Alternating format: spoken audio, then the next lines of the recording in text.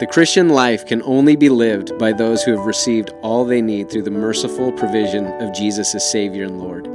He is the bread of life. We live as we feast on Him and His truth. I'm glad you have joined the radio ministry of the Bread of Life today. This is a listener-supported program sponsored by the International Outreach Ministry of Church Partnership Evangelism. To learn more about our overseas ministries or our work in our community, go to breadoflifeboise.org. Now here's our teacher, Joel Van Hoogen. Hebrews 13:7 calls upon its readers to remember those who have, past tense, ruled over you, who spoke the word of God to you, whose faith follow, keeping in mind the deaths they died. Here the subjects are the original apostles of the first church in Jerusalem, but there is a guide here for pastors in the present. A focus needs to be placed upon the pastor leaders to be mindful of what they proclaim, how they back it up with their lives, and whether they carry it through right to their graves.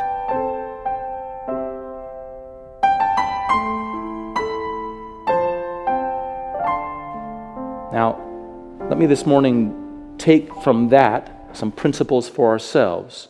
And first, let me for a moment speak about pastors and those who labor over churches, so that my assumption is that many of you will go on throughout your lives. You'll find yourself moving to new communities, even some of you, and young people, you'll be looking for churches to attend and where to participate and fellowships to join. And I want to encourage you to consider in that fellowship the man who leads and the man who preaches, or the men who proclaim the word of God to you. And here are some things I want you to notice. First, for pastors, and I speak to myself here, we are to preach the word of God. It is our duty. It is our duty to faithfully proclaim God's word so that it can be understood and believed and followed, and we are not to draw back from it. We are not to use this opportunity to teach and preach to share our opinions, to provide our personal advice, to give a political message, to speculate on theological and philosophical matters of which we are not absolutely certain founded in God's word. We are to faithfully teach God's word when it is being popularly received. We're to faithfully preach God's word when it's being popularly disregarded. And we have to be careful how we communicate it. The very manner in which we share this message with others needs to be guarded, so that the very way in which we communicate this truth doesn't overpower and overstate the importance of that word. We have to be careful that what we say doesn't undermine the very heart and spirit of that word. I've learned my lessons this way. I remember, and I'm not knocking this, I remember a man who came and preached in our church, and he told a joke. It was such a funny joke that I remember the joke. I have no idea what he preached on. In those days, you had to sit on the platform.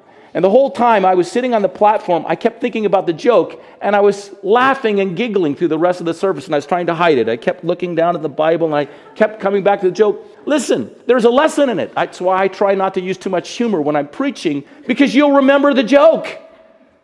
And unfortunately, the joke will be on the word, because you won't remember the word.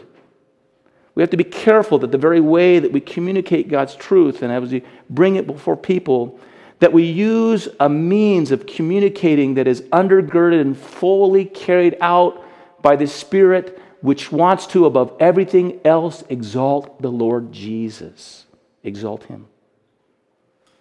Marshall McLuhan, professor in Canada years ago, said the medium is the message. What he said was that the very way in which you communicate your message has a bearing on what people understand, sometimes more fully than exactly what you say. If there's some truth in it, it means that the very way that we communicate it, we need to be careful how we communicate this word, because the word is supreme.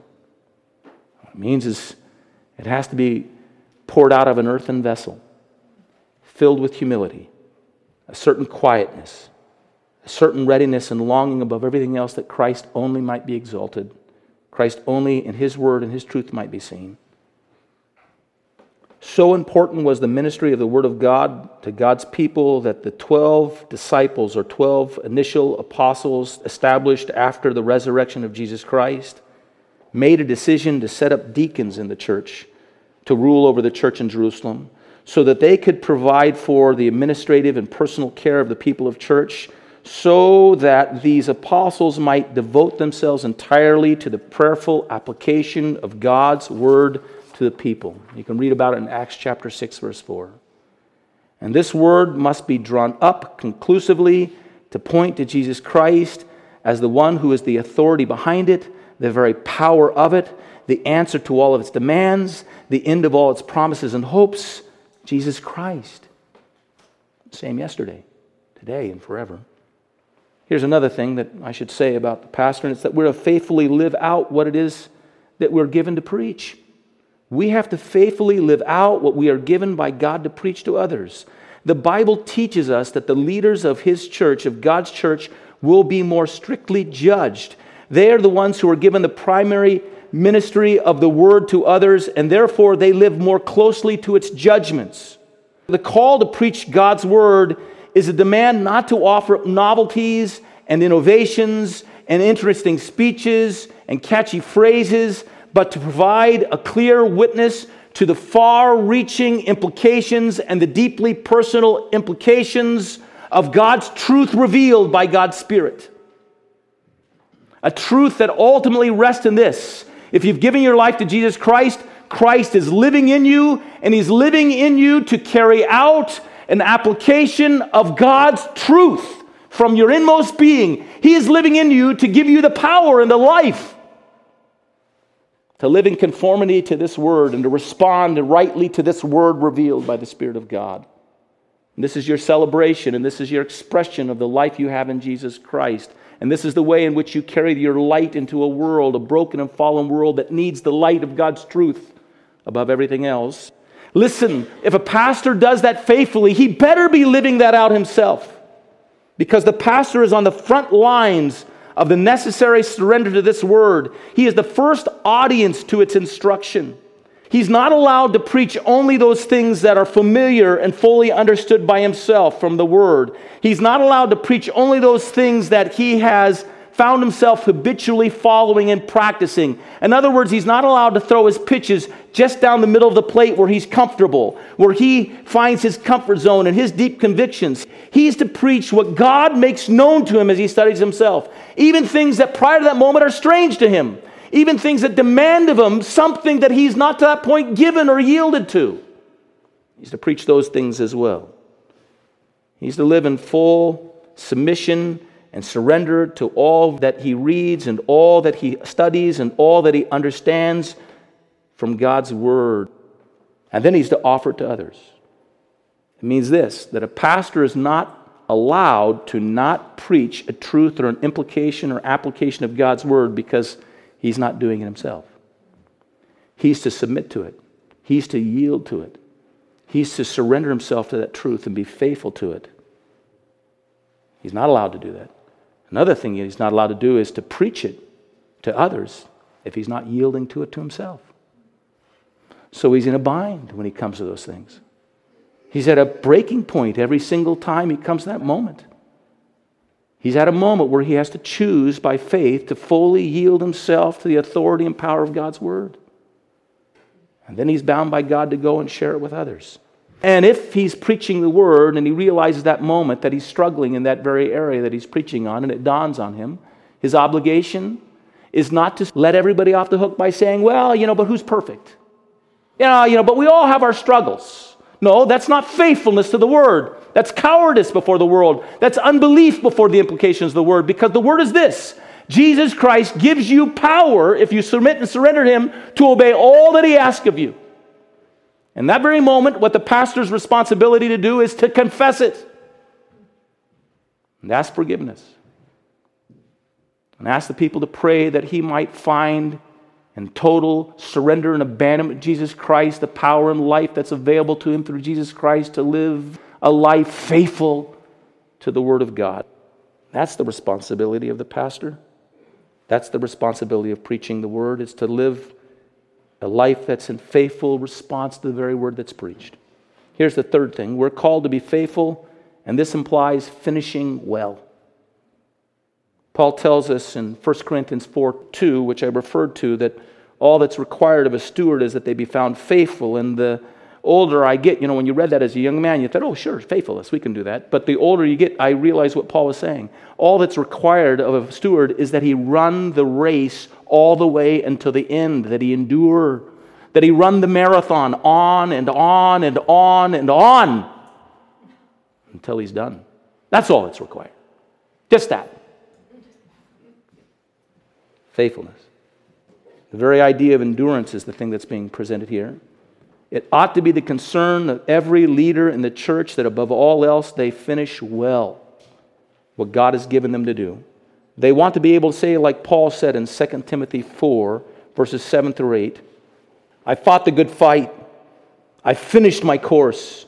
I've kept the faith. Henceforth there is laid up for me a crown of righteousness, which the Lord, the righteous judge, shall give me at that day, and not me only, but unto all them that love his appearing. This means that life, with all of its difficulties and all of its hardships that will continue to bring upon you over and over again, is to be continually and consistently and ongoingly and enduringly met with the grace of the outpoured life of the Lord Jesus channeling through us to encounter those things. We're not really supposed to encounter any of the challenges in life on our own. We're supposed to encounter them by the power of the life of Him who is the same yesterday, today, and forever, and is living through us. The story of the early church fathers is a story of men who went to death with glowing confidence and trust in their Savior. Actually, if you read the stories, many times they didn't walk to death. They ran ahead of their executioners, and the executioners had to run with them to keep up pace to the place where they were going to go and surrender their lives. They were so eager and so ready to die for Christ. I've shared this story before. It's a well-known pastor and preacher who was very well-known.